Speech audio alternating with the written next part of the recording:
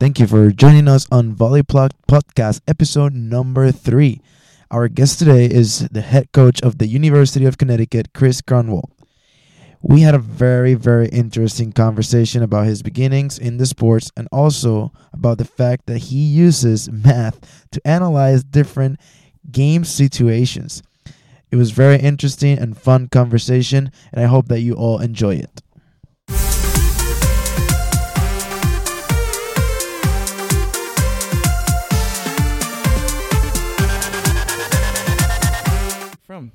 I'm actually from a little small one-stoplight town in upstate New York. One stoplight. Yeah, Wow. It's still a one-stoplight town, a little town called Germantown in the Catskill Mountain area, right on the Hudson River. With volleyball, in my town, it was all basketball. Our school was kindergarten through 12, public. Didn't have football because we only had 40 kids in each graduating class. Wow. So a really small school. But, athletics, I had 2 older stepbrothers, then a sister 2 years older than me that they all played volleyball in high school. We actually had a volleyball team, even as rural as we were. But I never played in high school until my senior year. So my start in the game was my sisters drove to Albany an hour and a half to play club volleyball.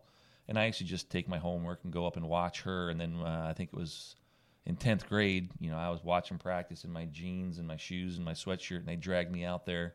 So my first time ever really playing volleyball was with a women's team on a women's net, and just after that, they got me into the boys' team, to the men's team, and then it kind of went from there. So for me, In that same club, or was it? in Yeah, that in that. same So club. everything started in that club. Yep, everything What was the started- name of that club? It was Kosan Volleyball Club, which was back in the day, was one of the better teams in the central New York area. And we used to travel to Canada, to Buffalo, down to Jersey to play, in weekend tournaments all over the place. And by my junior year, they had kind of moved me up to the men's team, so I got to play with much older and experienced players, even though I was only in my first year of the game. But I was athletic, and so they kind of took me under their wing, and I learned a lot just from watching other people play, and so that was my initial interest in the game, was the athleticism that it presents. And I, played basketball in high school, and basketball in my high school was it. That's what everybody waited for. And my senior year, decided to play volleyball, and that was a big deal when me and a couple friends decided to play volleyball instead From of basketball. the friends from the basketball team? Yeah. And so the volleyball team was like nothing, was Yeah, just whatever. We played in like the 20-year-old basketball jerseys, and the season was pretty much, was a very small. But the girls' teams in our school had always been really successful. And then, I got a couple other people interested in volleyball, and then we just started playing it for fun. And then during lunch and PE, and then our senior year, we decided to play volleyball instead of, there were 3 of us that decided to play volleyball instead of basketball, and we were all pretty prominent people on the team. So it made some news in the town. But again, I think for what volleyball has done for me for the rest of my life beyond that, it's probably the smartest decision. Oh I ever yeah, made. yeah, definitely. So you got involved in high school. When did you decided to just move on with volleyball? That was it. That was the time when you said, "All right, So when I forget was basketball." in high Volleyball school, is- again, playing at the club that I did, we used to practice at SUNY Albany, which Albany, University of Albany now. It was a D3 school back then. So my freshman year, I ended up going to Junior Olympics my senior year with an all-star team from Pennsylvania. Okay. They actually just saw me play at a tournament. The head coach of that club team was Mark Pavlik, who's now the head men's coach at Penn State. Had asked me if I wanted to go to nationals with them, and I was like, sure, whatever. And so went to nationals with them my senior year. Hadn't really decided what I was doing for college yet, so I'd been recruited for baseball some. I was a pitcher. Had talked to Penn State, Santa Barbara, and some other schools for volleyball. And then the assistant coach on that team that summer was a player at George Mason. And he was like, hey, you need to come check out Mason. So my first semester at college, I went to the University of Albany because I hadn't really decided yet. And that's where our club team was playing. So I was training with the club team. And then my high school baseball coach was actually the gymnastics coach at Albany and he was trying to get me to play baseball there because I had taken some. Everyone was baseball. pulling you to go Yeah. everywhere, And everywhere. So I spent my first semester at Albany, and finally decided that Santa Barbara was too far away from home, and I enjoyed the staff at George Mason and the players at George Mason more than I had really gotten to know Penn State. So I ended up transferring to George Mason my first semester in college. Oh, and then I know that I saw in the in your biography you went to school for math, Yep. right? Yeah, 2 math degrees, and I coach volleyball. I mean, it kind of goes together with the stats that you take. Well, you know, Quote, it's unquote, funny, you know? different people train the game differently, you know, and I think, you know, being trained from a mathematical standpoint, you're a very analytical thinker, you know, and I think this game, you know, the setting position, middle blocking position, there are certainly aspects of this game where you can basically train it like an algorithm. Mm-hmm. You know, here we are, we're in this rotation, they're in that rotation, then we should do this. Match up my strengths against their weaknesses. If this, then that. Exactly. It's like you know, I'll tell you how old I am. It's like an old Pascal programming. Yeah. You know, if this, then this, Mhm, else this, mhm, and mhm, so exactly. it's very much a game where if you stop and really think about it, it's very much an analytical game. It's very technical. Yeah, it's Yeah. very technical. So, The moment you miss something, Yeah, and it's actually, Goes you a know, point. a lot of times, and especially in the setter position, you kind of look for somebody with that background because it is a very much that's okay, you know, here's where we are, here's where they are, you know, we can match this up with that, and if not, then we do this. And so I think it's one aspect of the game that I think has really helped me just kind of organize things, and even with our system and how we play things, we've kind of broken it down into a very analytical style that helps us organize and be more disciplined within our systems. yeah. I mean, I feel like I'm an engineering major right now. So when I saw that, I was like, oh wow, wait a second, I'm not alone in this world.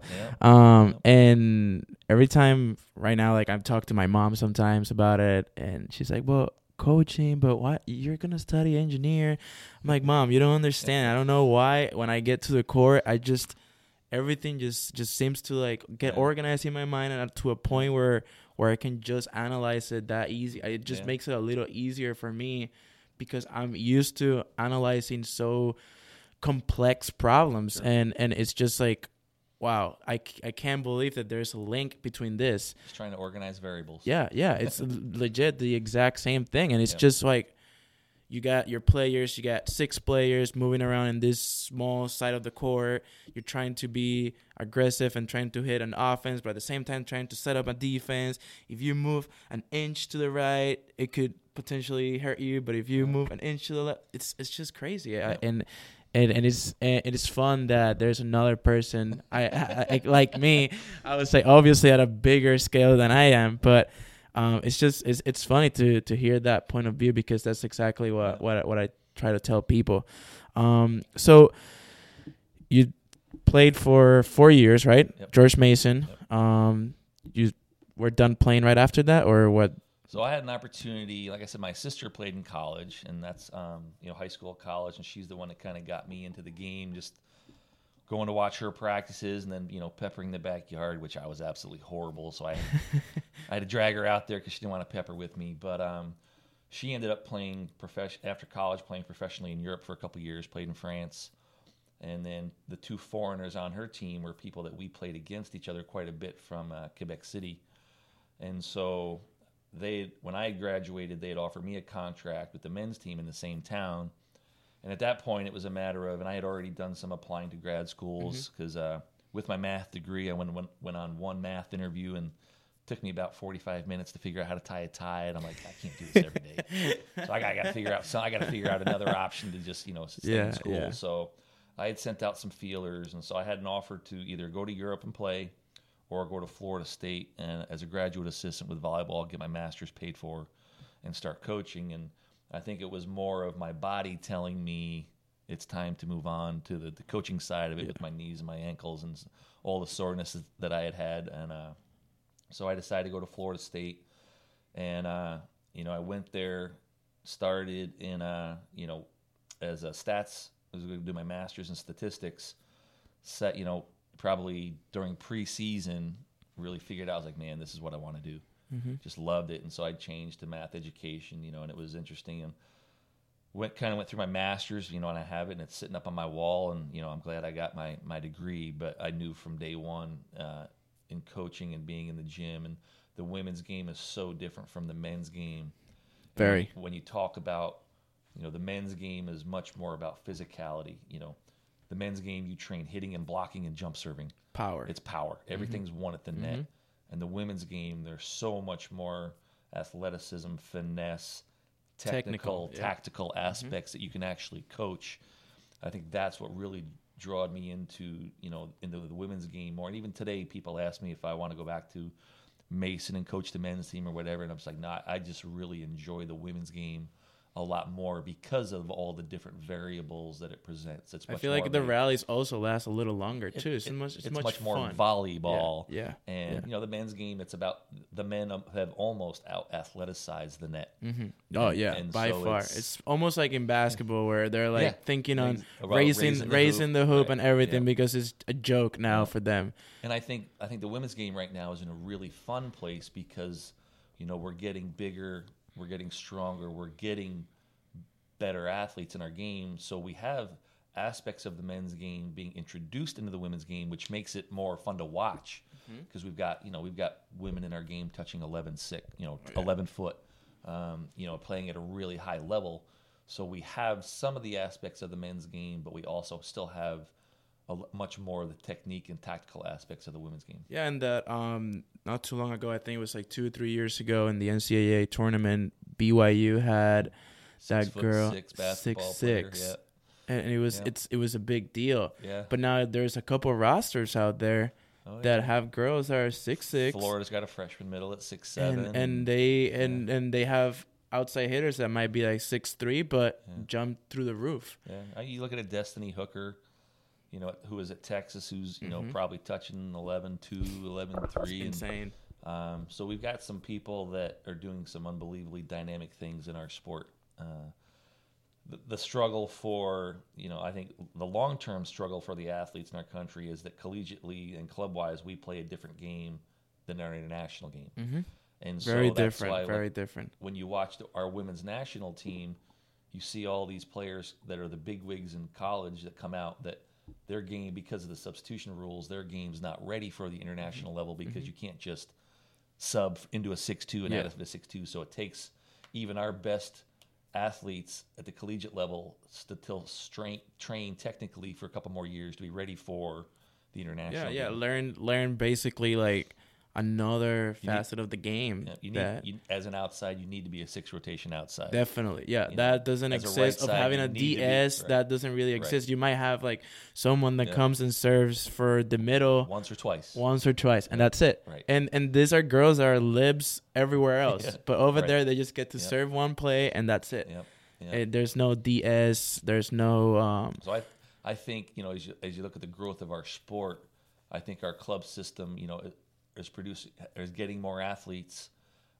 If you watch the women's volleyball collegiate game, it's very competitive, but there is a big step for us to take, and we've done well internationally, but because of the different games that we play substitutionally, we're training our players differently at the club, high school, and collegiate level than they need to be trained at to be ready. While we're at the topic, why do you think is that? Because in basketball, it's the same thing. In basketball, you watch an NCAA basketball game right now. They're playing 2 halves.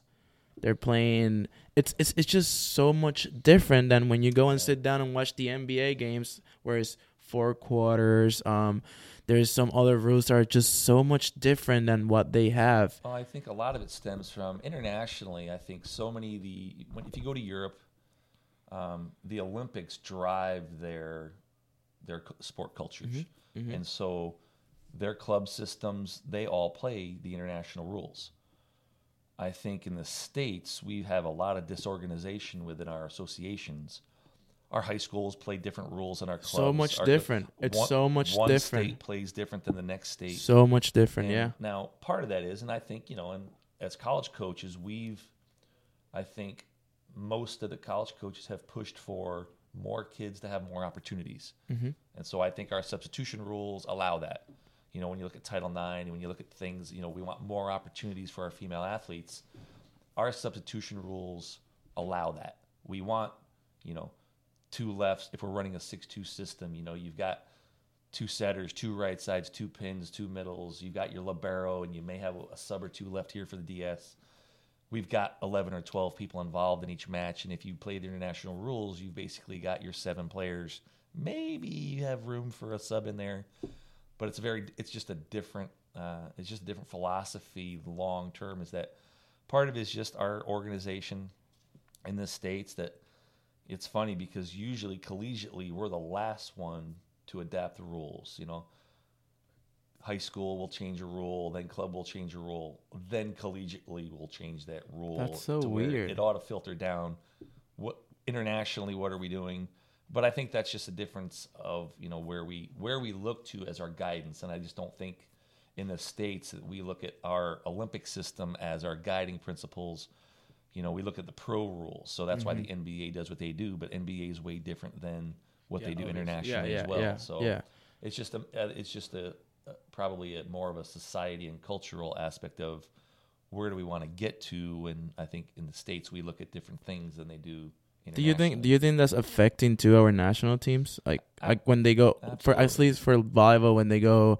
I was talking to Coach Sullivan from Springfield College the other day, and I asked him the same question. I was like, why do you think let me rewind that. Back in the day when I was like 10 years old, 12 years old, I remember just watching USA coming to Puerto Rico, men's volleyball team, and they were unstoppable. They were unreal good. We looked at them as they were a bunch of gods. They were just like, wow. And there was a point where obviously they went through a huge transition, which they went up to like a couple of years ago when they have started to pick it up again. But it's not as easy as it used to be for them to beat other teams. Like it used to be very easy for them to beat Italy or I don't know. Let's say even Brazil. Brazil, yeah. When they had Giba on their team, they were like still USA was still really really good. And yes, they lost and yes they won, but it wasn't that easy as it is right now. I think right now for other teams, it's easier for them to say, "Oh, we can beat USA now." Do you think those rules? Well, again, I think part of the rules, and I think it starts in the grassroots where, you know, when you look at all the thousands and thousands of kids that, you know, are playing USA volleyball, you know, the majority, like when you go to our big qualifier events, we go to recruiting, and there's 200 gyms in Atlanta that we're got to go walk around. Most of the money a lot of the money that's being put into our events with USA Volleyball aren't going to USA Volleyball. They're going to individuals who own those clubs and clubs. Their or business. Those qualifiers. It's a business. Mm-hmm.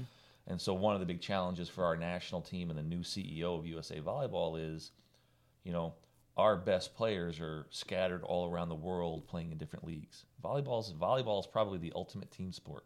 And we don't have a professional league LeBron in the United can win States. A championship. You get one guy who's really good at dribbling the ball down there and can take control of a game. You can win a basketball game with one really, really good player. You can't do that in volleyball. Our game is so dependent upon not just great players, but having those great players play together. And I think it's really hard for us to sustain a consistent effort when internationally we bring our players because they have pro leagues. We don't, you know, our teams will come together into the training center and train for a period of time, but they're not training together year round because our USA system doesn't have the money to pay them that they can make overseas. So we have people in Russia, we have people in Italy, we have people in all these different pro leagues, but then we've got to try and bring them back together and play as a unit, and that's much more difficult to do. Unless like a month than other sports. Yeah, and that's definitely I think that's the case. Yeah, and in Puerto Rico, we're obviously facing a different problem, but we do have a professional league, and you do see that where most of our professional players, yes, we do have 4 or 5 players that are out there in Europe playing that will just join the team in like a month or whatever. But most of the rest of the team, they're playing against each other or with each other in the same league. So they get to see each other, they get to talk to each other, and that kind of helps that team.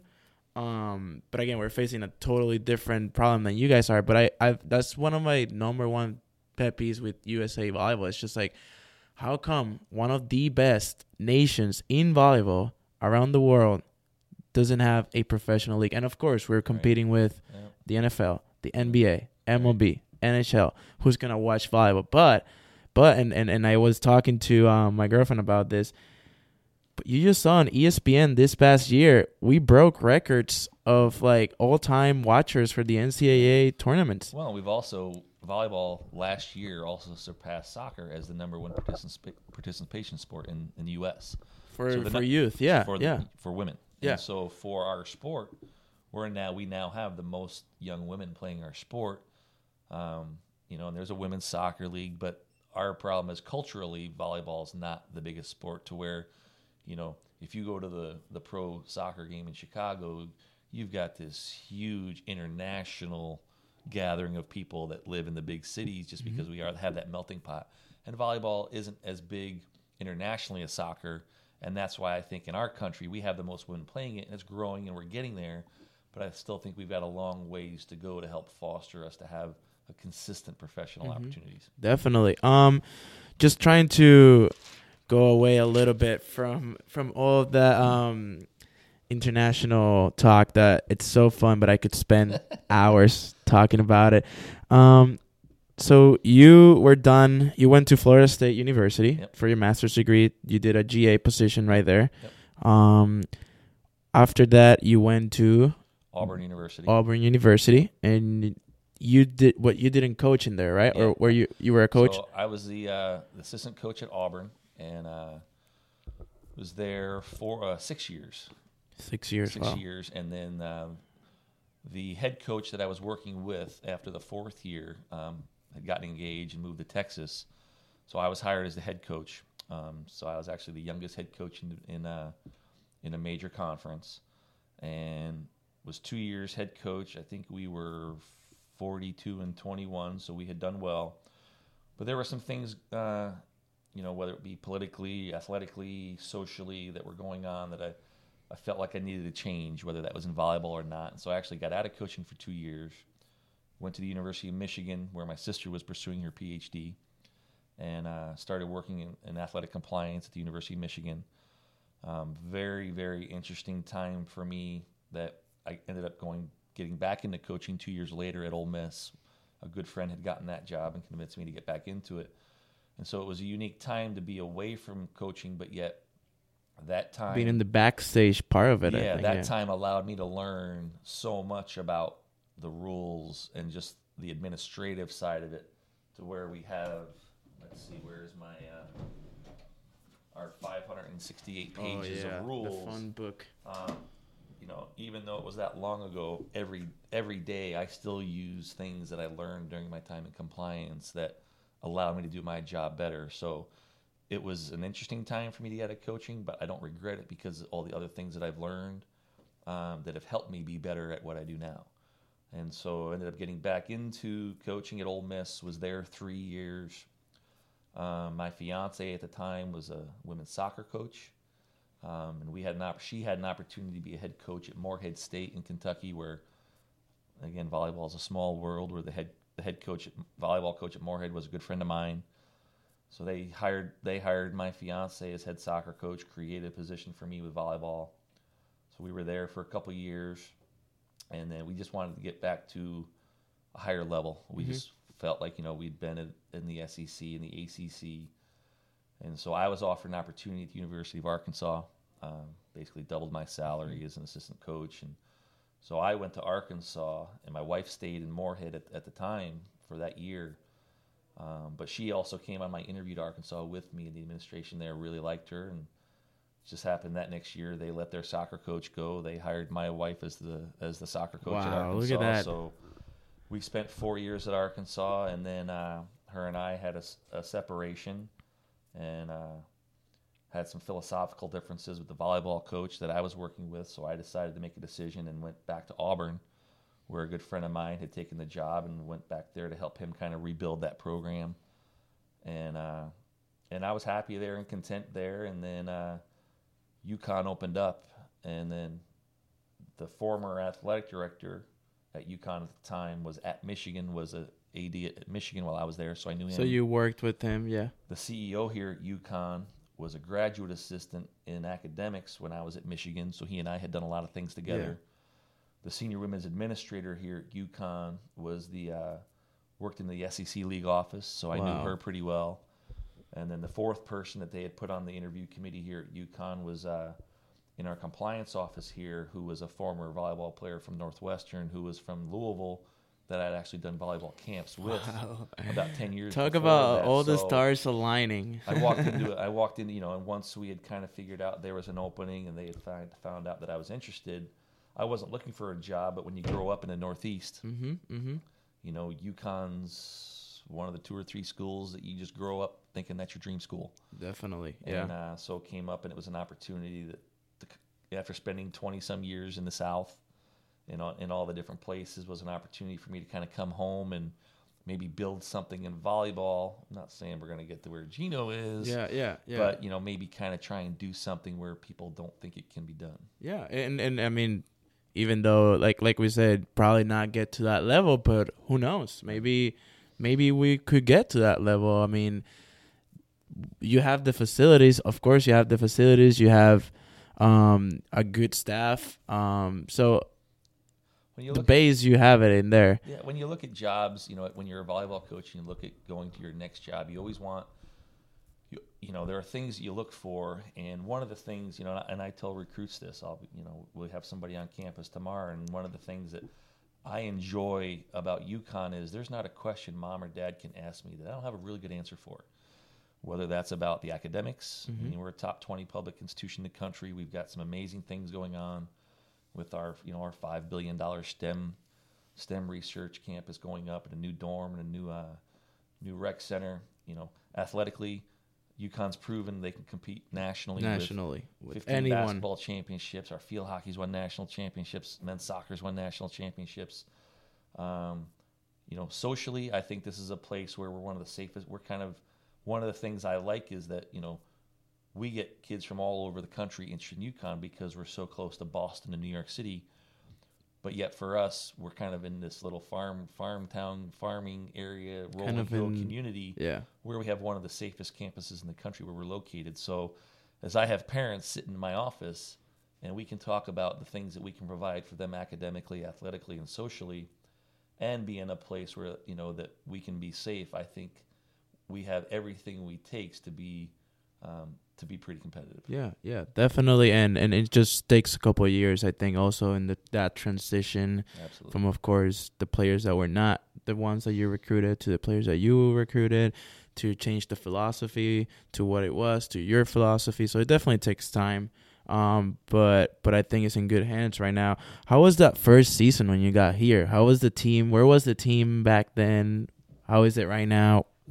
I think that's always the interesting part is like when you take over a program is the buy-in factor, and obviously you're taking over a team that was recruited by someone else, coached by someone else. You've got people coming in that you didn't recruit but you're going to coach, and so that first year it's always kind of a feel out. I was fortunate enough, and we basically, and it was the way I wanted to do it and the way the administration wanted to do it. We didn't release anybody. We honored all the players that were here, all the scholarships that were offered out to future players. We honored, and that's just the right way to do things. I think kids commit to university. I don't think a coaching staff is more important than that that commitment. And so a lot of the players that we still have here now. I mean, we won't have our first full cycle of recruits for another 2 years. But I think, that first spring we were able to train for about 3 weeks by the time I was hired. And it was interesting. One of the seniors came into us and said, I've learned more volleyball in 3 weeks than I have in 3 years. And I'm just really disappointed that I don't get to spend more of my collegiate experience in this style. And so, I was like, well, that we can't really help you with. It can't really change your clock. Yeah. But if we can get that kind of mindset in the locker room, that's gonna do more for us than anything. Is that you buy into the systems, buy into the training, and then develop a culture in the gym to where they, to foster the love of the game.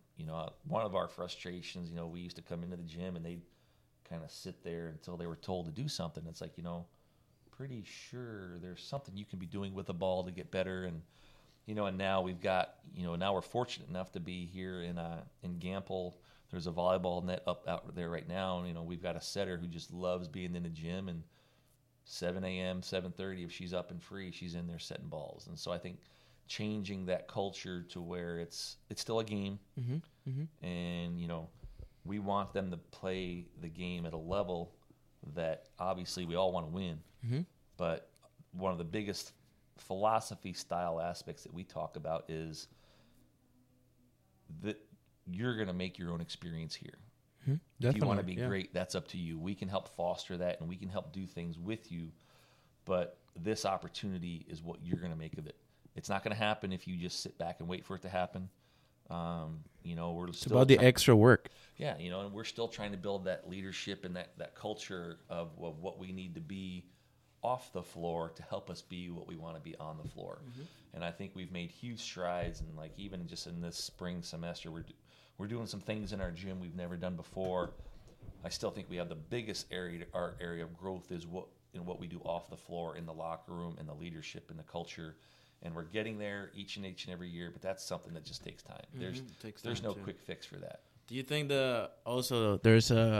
I feel like, I don't know, but I feel like it's got to be a huge difference between this new generation and the past generation, how everyone, and just to say it out there, everyone just complains, oh, there's like the technology and the phones and all of this, which at the same time, we're in the future. Like technology, it's what it is, and we have to adapt to it. Exactly. But of course, it has its limits, and it has, you can watch probably the biggest video on Facebook right now is Gino's clip of. Oh yeah. It's all about what you watch. It's all about what you watch, and I think what he said, it was just like amazing, and I encourage everyone that if you have little kids, you just watch them.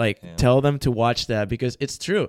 You got kids now that anyone can watch anything from anywhere. So like maybe when I was younger, it was harder for me to watch how a professional league in Europe was developing, or how a game was being played in there. Whereas now I can just go into Google, type something, boom, it's right there. In like 5 minutes. I watch everything happening. I want to imitate, which is what he was talking about. The kids nowadays, they want to imitate everything without the work. Right. They want to be Steph Curry without going into the gym and shooting thousands of balls every single day. You want to be Alicia Glass without setting the ball every single day. And that's what I think it's a big difference. But what do you think? What do you think is the biggest change, at least in this generation? Whereas also as a club coach, I've seen, in my personal view, it's players being a little, it's a little softer, I should say. Like, I think from a coach's perspective, like back in the day, I used to have coaches that used to like yell at us, which it is what it is. But there was that respect between, it's my coach, and it doesn't matter if he says I'm doing something wrong, and I've got to better it. But now it's just like too much into.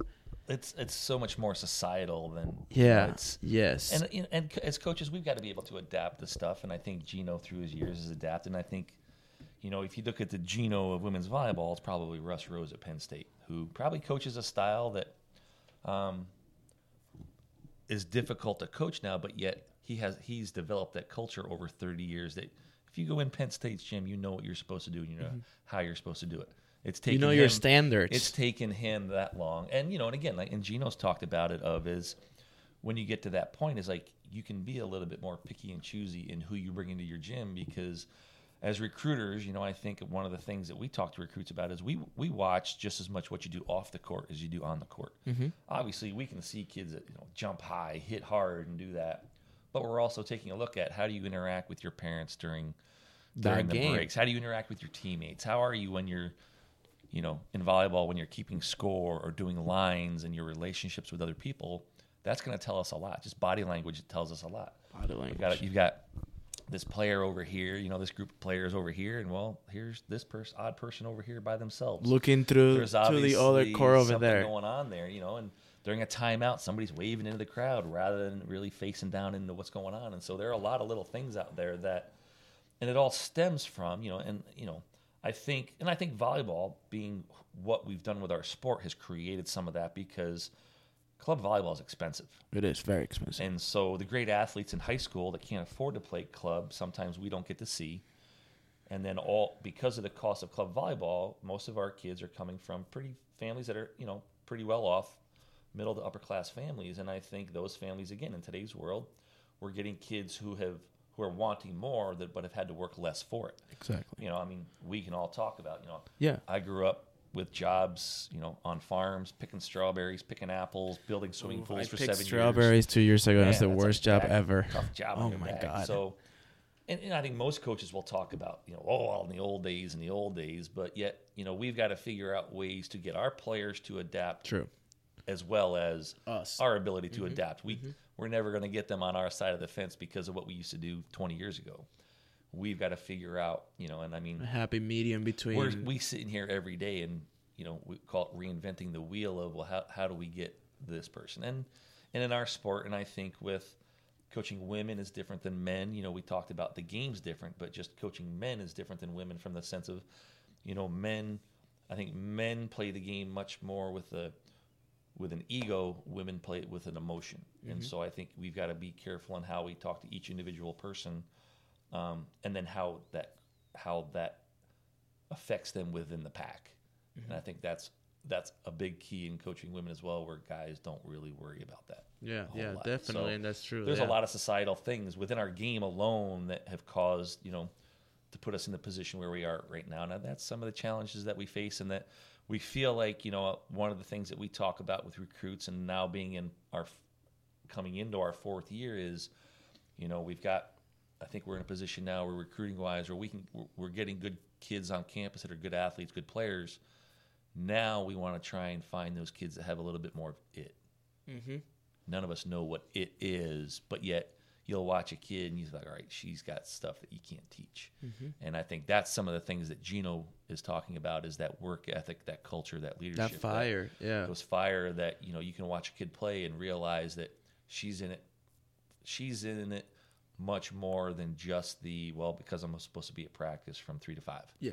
She's in it for much more than that, and that's the kid that can take you to that next step. And even if that kid doesn't have this, or it's not at the same level skills wise as another player would be, I'd much rather take that kid that I know is going to be at the gym an hour earlier, already warming up, playing, we an hour later. Yeah. Doing all these things, watching film, doing review, asking me questions, all of that. We talked about it this morning in our, we've got our recruiting board in the other room, and we've got a player coming in this coming fall that's going to be in this position, and in 2 years we're going to need another player in that position. What kind of player do we want to complement that player? And we don't necessarily want the best available player in that position because of what that player, the first player, is going to give us. We may take a little bit lesser athlete, but has a little bit more of the intangibles to help complement what we already have in the gym. And so we have those conversations every day in our that's the fun. List, that's the fun part. Fun part, which drives us absolutely nuts. Oh yeah, and that's another thing that I wanted to say, because people think that coaching is just and absolutely, there's in the ignorancy of a lot of people that have never been in the job or any job like this. I'm sure I have ignorancy with other jobs to thinking that they're so easy, and they're not. But a lot of people think coaching, the coach, all he has to do is just standing there and tell the girls what to do. It's not the same in college, at least for the NCAA, where you have, and Coach Signelli was telling me, she told me this once, because I used to work with her, and she told me this once. She said, coaching in NCAA, it's only 15 to 20% of what you actually do on a daily basis. That's the point I was going to make, is what we tell people is coaching is what we actually do the least of. As we sit here, we're in the office at 8:30 every morning, and today we practice it at 1. We'll be in the gym till 3, and then we'll be in the office till 5, where all the administrative aspects, all the recruiting work that you do, all those things, and even the film watching that you do. And this goes back to kind of the players that we want to recruit. Is coaching is what we do the least of. So for us, our 2.5 hours or 2 hours in the gym, that's our golden time. That's our time that we absolutely love. And so our goal is to, when we go into that gym, have players that we love being around. And so for us, we have to find that happy medium of, there may be better players out there that we can bring into our gym, but if that player has that attitude and that meism to where we have to go in and deal with that attitude in the gym, well, then that cuts down that time for us. So why are we even doing this if now in our golden time we don't have the people in there? And in the biggest picture, what we do, for me as a head coach, and it's about surrounding myself with great people. Then everything else is going to start taking shape. And obviously what I've been able to attract here with my staff, I'm unbelievably lucky to have the staff that I do, but that also goes into the locker room and the style of kids you're bringing in is that, we have practice at 12:45 today, and by 12:20, 12:30, all of our kids will be in there, and the fun time is go in there and, joke about the day and have kids throw balls at you and have the fun part is to be able to go in there and knowing, all right, now it's the fun time of our day, and not going, oh man, now we got to deal with X or Y. So that part of his coaching is what we absolutely do the least of. People ask us all the time, well, what do you do the rest of the year after fall? It's like, that's when we actually start doing this work, crazy work. On top of that, of what we do on a daily basis, this time of year we're on the road probably 3 weekends out of every 4 recruiting. In the summer, it's out recruiting and doing camps. So if you don't love the game, if you don't love people, it's a tough business because we don't spend much time at home. It's nothing like a 9 to 5, and especially during season, because when you're away, when you have to stay at the whatever you guys are with your team, playing 1-2 games, tournaments, hotel points, and we're on the road as much as we are at home. So yeah, definitely. It is just a tough business. It is a tough job that a lot of times, whether it's volleyball, basketball, soccer, whatever, a lot of times it's overseas as you're a coach, whatever. But no, I mean, I'm not only a coach, or in your not me, but in your side, I'm not just a coach. I'm probably a coach, an accountant, a recruiter, a photographer, everything, secretary sometimes too of myself. My business office loves me because they send the budget reports, the budget sheets to me because they know I'm pretty particular in my numbers, and I'll say, hey, this cell might not up. So, all that we do, I mean, we wear so many hats as a coach. Yeah. That a lot of people outside of the business don't realize all that we deal with. Definitely. Let's take a little turn. You're almost here, almost done there, and I want to talk a little bit because I talked to my other 2 guests, and also I was talking with, like I said, with Coach Sullivan last week about our region. And this is great because I'm interviewing the head coach of, like you said, probably one of the best institutions, most well-known institutions, at least in this area, besides Harvard and Yale, who are globally. I think the next up is UConn right there, if not paired up with them. Maybe not at that level educationally, but we're very well known. Pretty close. Very well known, We're up there, and it's a very, very tough school. And everyone wants to be in UConn. Everyone around the area wants to go to UConn. But there's not much representation of Connecticut players, or not even Connecticut players, let's say New England players, in your team, or in any team like this. Let's say Boston College, let's say UConn, Harvard, Yale, even Fairfield, Central, who else do I have around? BU. All of these schools that you have that are great institutions. With Northeast, we have the best institutions right now, and probably globally as combined. But we don't have representation of our region in there, which I think is crazy. It blows my mind. And I think there's a longevity factor in that. I mean, volleyball is a game that there's regions of the country that have a lot more history and tradition with volleyball. And with that, I think, if you look at in the state of Connecticut, a little more than half of our high schools play volleyball. you go to the city of Louisville in Kentucky, where the majority of kids, or Chicago, a lot of the kids where they attend Catholic school, they're playing volleyball in 4th and 5th grade. And so in it itself, again, we kind of going back to some of the recruiting stuff, our game has created some of the problems within itself. You know, volleyball is a game that you can't just pick up as a young kid and be successful at, because, you know, I can hand a basketball to a youngster and they can throw it through a hoop, and whoa, that's success. That's fun. You put a soccer ball in front of them, they kick it into a goal. That's success. You hand a youngster a volleyball, there's not a whole lot they can do with it to feel that gratitude of success. Yeah, you can't. It's not like, oh, bump. And so it takes success, a long time. You know, volleyball is a game where our skill set takes a long time to develop, and if you don't have that history and tradition of volleyball, it's tough. And it starts with, you know, the kids that kind of grew up with it, that then turn into coaches that have the base and the knowledge. I still think this region of the country is still growing with our knowledge and our base to be able to attract, the better athletes. And I think New England has good athletes playing volleyball. We have nowhere near the number of great athletes as the state of Texas. You know, I go and help out and run the camps at TAV. TAV alone, Texas Advantage Volleyball Club in Texas, they've got 6 players from TAV on the roster at University of Texas who was just in the Final Four. Just that one team alone. Just from that one club. And so there are areas that have, you know, and I think when you look at it, where in an area in New England where lacrosse is huge, soccer's huge, basketball's huge, where we're still battling to get the better athletes to play our sport, then we've got to get those athletes in that sport at a much younger age, and our sport takes a much longer time to develop.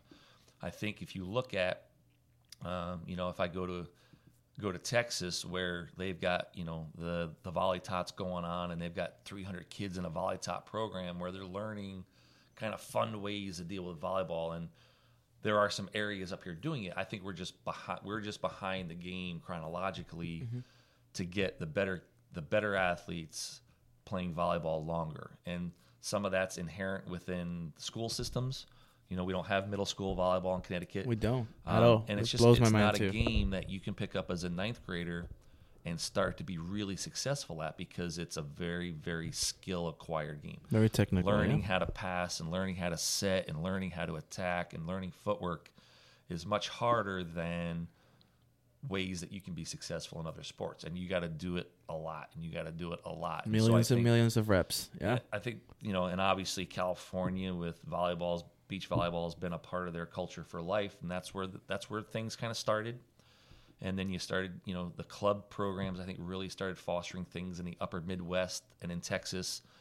Then you started, you know, when I was at Auburn University, in my first stint back around 1993, I was there 6 years. We recruited 1 athlete out of the city of Atlanta.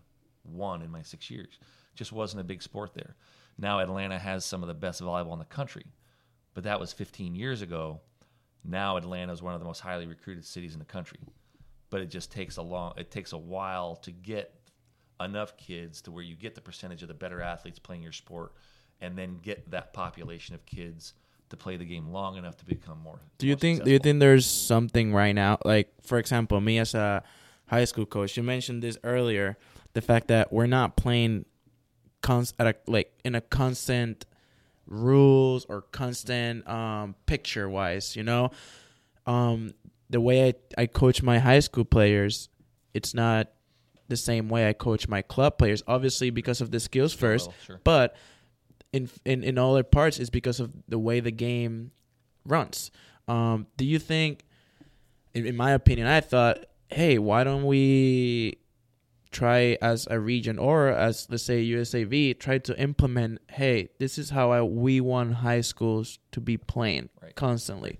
Do you think that should be something that we should do in the region too? Try it in the region. Maybe say, hey, even though right now we don't have the girls, we don't have the girls to play middle school, but maybe we don't know if we have the girls because only 6 or 5 of them of the schools have middle schools. How about, hey, let's sit down with all the ADs. Let's at least have something, either an intramural volleyball between schools or something where we can start off and give the players the option, because I feel that that's what's missing. Right. The girls, and talking to my players right now in club volleyball, I talk to them about this a lot. I coach a 17s team where I have 5 players that had never even traveled before playing club at 17 years old. And they're pretty good, but of course, at this level, they know they're not going to get to a D1 school because they just haven't had... Just late in the game. Yeah. So, and I tell them the entire time I ask them, did you guys have the option at least? Because I remember in Puerto Rico, we had the option from elementary school, from middle school. We all had the option to play whatever sport we wanted, but it was an option whether we were good in volleyball or not, whether we were good in soccer or not. The option was there. Right. I don't think that's the same in here. I don't think the option for those kids, it's there. Whether we have them or not, we don't know because they don't have the option. I think that's what I believe. No, absolutely, and I think the challenge there is obviously there's being the opportunity to play the sport, be exposed to the sport's the biggest thing, and I think our club programs are trying our club programs are trying to get them because now they're offering the 14 under, 13 under, 12 and under. But if you haven't had exposure to the game, it's tough for parents to say, well, okay, volleyball is going to be it. And so I think our avenue through that, and obviously everybody knows kind of the funding is always an issue in the educational school systems with offering more. A lot of times we got to do less.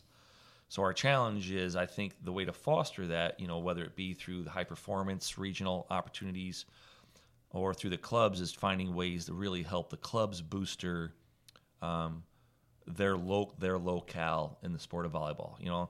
When the first year we got here, we got here in April, we offered our summer camps, and we had to cancel them because we had not enough interest. Last year, we basically teamed up with the local club team, and we did our camp at their facility, which I think, helps them because you're bringing, UConn's name into their facility with people in their locale. And so maybe we brought a couple kids into their gym that weren't there before. And so I think if, now that we're kind of getting into the more stable time in the progression of our program, we're starting to look into outreach. And, we've talked to you this morning about, we'd love to get out there with some programs and do some satellite camps. Mm-hmm. We'll come to them. Are there ways that we can help foster during preseason? The last couple of years, we report about 2.5 weeks before our season starts. We've reached out to a couple high schools, and we've actually gone and done a couple of our preseason practices at their high schools. With the one high school, we probably had 100 people there, but we had a team there, the coaches there, we had the administrators there, we had coaches from other sports there because, man, UConn was in their gym. And so each preseason, we're looking to do that at 1 or 2 schools just to get the game of volleyball out into our gyms. Obviously, everybody knows Gino. His face is all over Facebook, and we all love him, and he's great. But we want opportunities to try and get volleyball out there as well. And so we're trying to do a little bit more and more each year, and what in our part and what we can do and help the sport. And I think it's got to be a lot done as much through the club system because their ability to attract some of the younger kids. If we attract the high schools, then it's a separate middle school, it's elementary. And so I think the club system is the way to do that. Our job is how can we help them do that more? Definitely. And that's, I think, a great idea too, because in the long run, I'm thinking, that will help you guys even more because then if we have a better volleyball in here, you don't have to travel to Texas. No. You save that money, travel into Texas, and maybe you travel to Connecticut, Hartford, and there you go. The success of your program, is based on many things, but recruiting is a big part of that. And, the ability to have, if you're at TCU, there are 95 volleyball clubs within 30 miles of TCU. And so the ability to get in your car and go watch practices, and that's why, we have limitations on how many days we can be out. We certainly are at a disadvantage of how many days we can be out, and pretty much means we're in a longer car drive to see the quantity of good people that we need to see. So it's much more expensive and time-consuming for us to do that, but I knew that when I took the job, and I'm okay with that. And UConn supports that, and with the budgets that we've got to recruit. But there's obviously bonuses to having a lot more local talent. But our job, and I think that's part of the challenge, is to help foster the New England volleyball scene as best we can. Yeah, definitely. All right, and my last question, I promise this is my last question. I always ask this to everyone. what is your advice for someone like me or younger that is trying to be in your chair in the future? Someone that is trying to be a head coach of a major institution. What's your major advice for us? Build your network. Get exposure. You know, I've got somebody here that's working us on a volunteer basis and helping him, trying to help him get a job with my network of people. And I think, I was fortunate that when I came out of college, I had kind of a resume, was a bunch of All-American a couple of times, had played in the Final Four, and the person I ended up working for had recognized me through that. There's a lot less opportunity, and there's a lot of great coaches out there who don't have that opportunity. And so for me, it's work camps. Go work camps. Go to Penn State, talk to Russ. Come to UConn, work our camps. Go to BC, work their camps. You can email anybody and say, hey, I want to come work your camps. That's going to build your network of people that you know, and then that people will have exposure to your style of coaching, your personality, and who you are. And because we all get emails every day saying, hey, I've got a GA position open, or hey, I've got a volunteer position open, or hey, I've got this or got that. The majority of it's interesting how much of the job process in volleyball, and it's a small world, of how we all count a lot on each other. Pretty much everybody that I've hired, I've had some sort of interaction with prior to. I think there's a comfort zone there. I mean, it's not a 9 to 5. We spend a lot of time with the people that we're around. So it's important that you get out there and build your network. And a lot of times that's going to take a hit on your pocketbook to start. But it's kind of one of those sacrifices you have to make that we've all made through the years. My first volleyball job paid $13,000 a year, and it's what you got to do. The game has grown so much more now that there's a lot of opportunities out there. You've got to be able to go out and build your network in the volleyball community to say, hey, I know somebody that knows her. So, hey, I worked Penn State's camp, and he knows that person that's hiring, so maybe that they can be on my letter of recommendation. So I think it's important that through volleyball, you build your network as best you can, find your niche of people that you really feel comfortable with, and then those are the people that you can count on to help you through the process. There's only so many opportunities for exposure, and it's hard, if we're getting resumes of people we just have no background with. The interview process doesn't allow us to really get to know people to the point to where, is this somebody that I want to spend 4 days on the road with? It's just not a 9 to 5.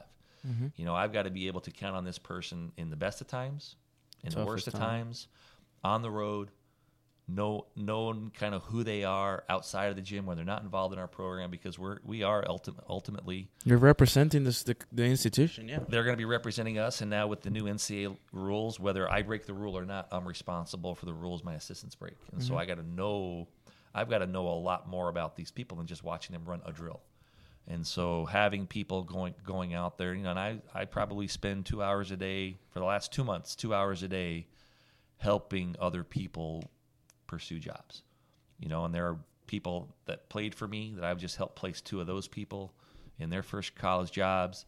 I've got people that I've done camps with, that, I'm kind of throwing my name out there. I've been on the phone with ADs because I've got references to other people. I mean, that's a big part of what we do, is in helping foster our sport.